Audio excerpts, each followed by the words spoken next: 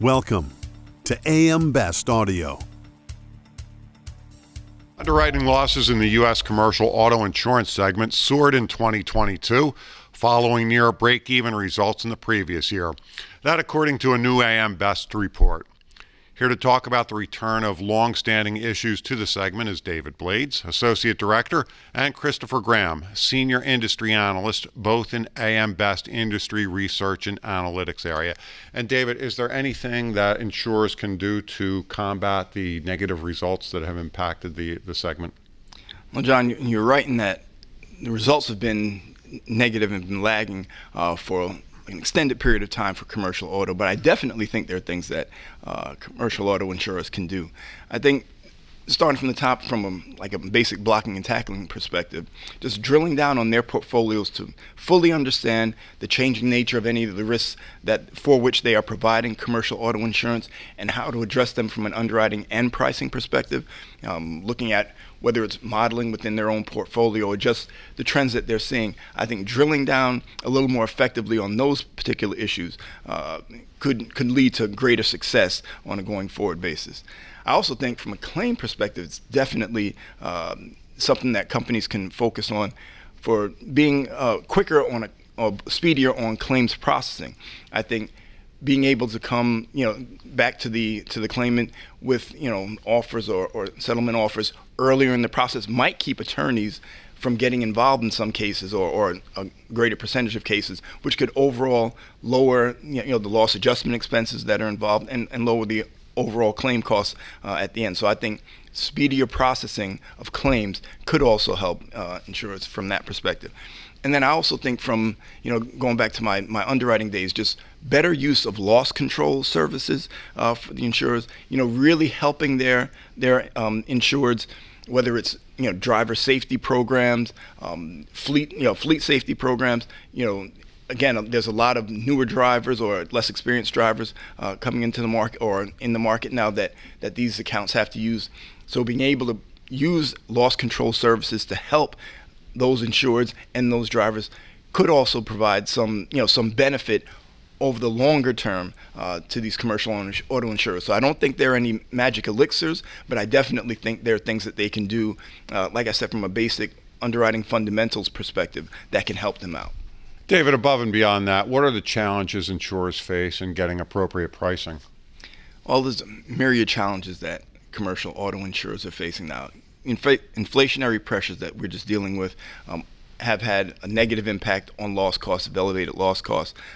Obviously, just with regards to the equipment that are in private passenger and commercial vehicles now, and the cost to repair and replace that equipment. So those inflationary pressures have just been something that's been exacerbated over the last couple of years, definitely. But I think that's one of the things that insurers have had to get their handle on and be able to factor that into their pricing to make sure that their pricing is more adequately reflecting the risks that they're facing.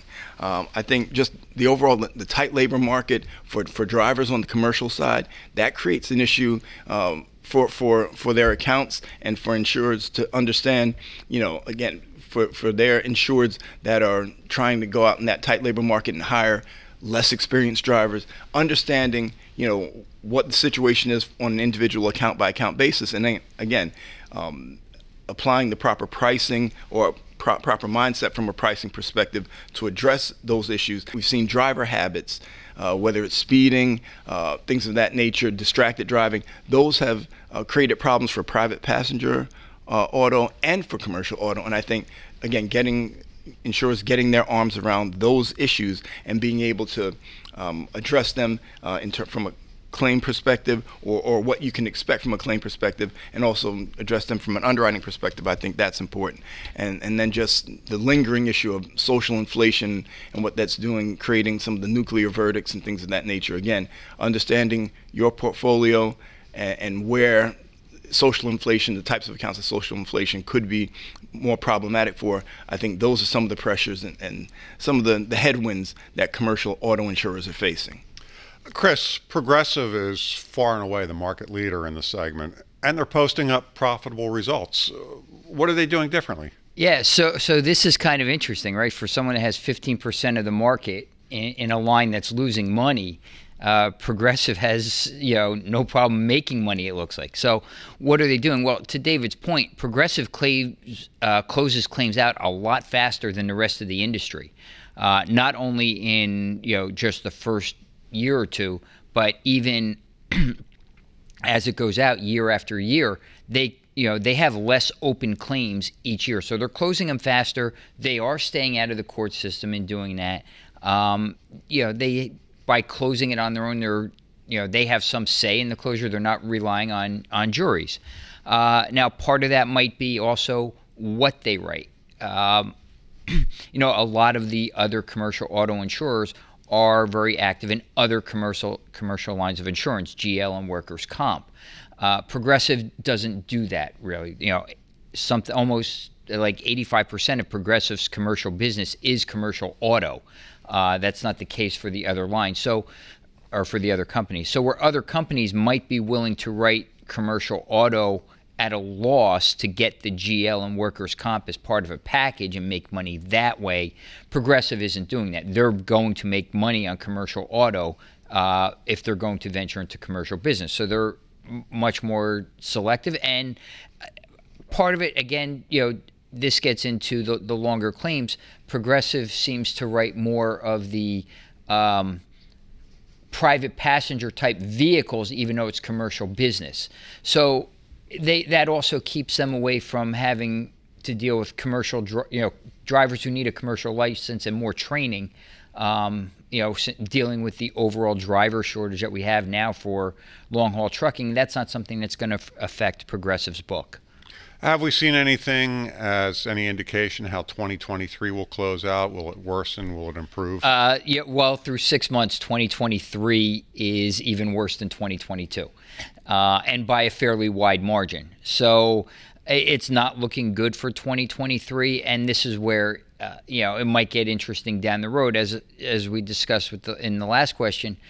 A lot of insurers might be willing to write commercial auto as a loss leader to get the overall package. However, now commercial auto has become a larger book in the industry than workers' comp.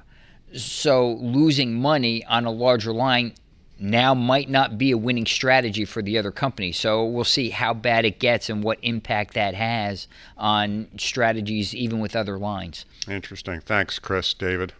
Thank you, John. Thank you, John. You can find the full report online at ambest.com. For AM Best TV, I'm John Weber.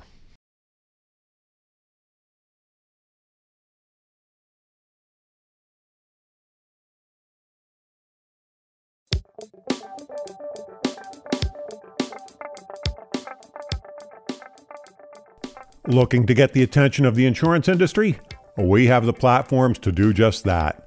Whether it be AM Best TV, AM Best Audio, Best Review Magazine, or Best Day. Find out more by contacting our Advertising Services Business Development Team at 908-882-1706.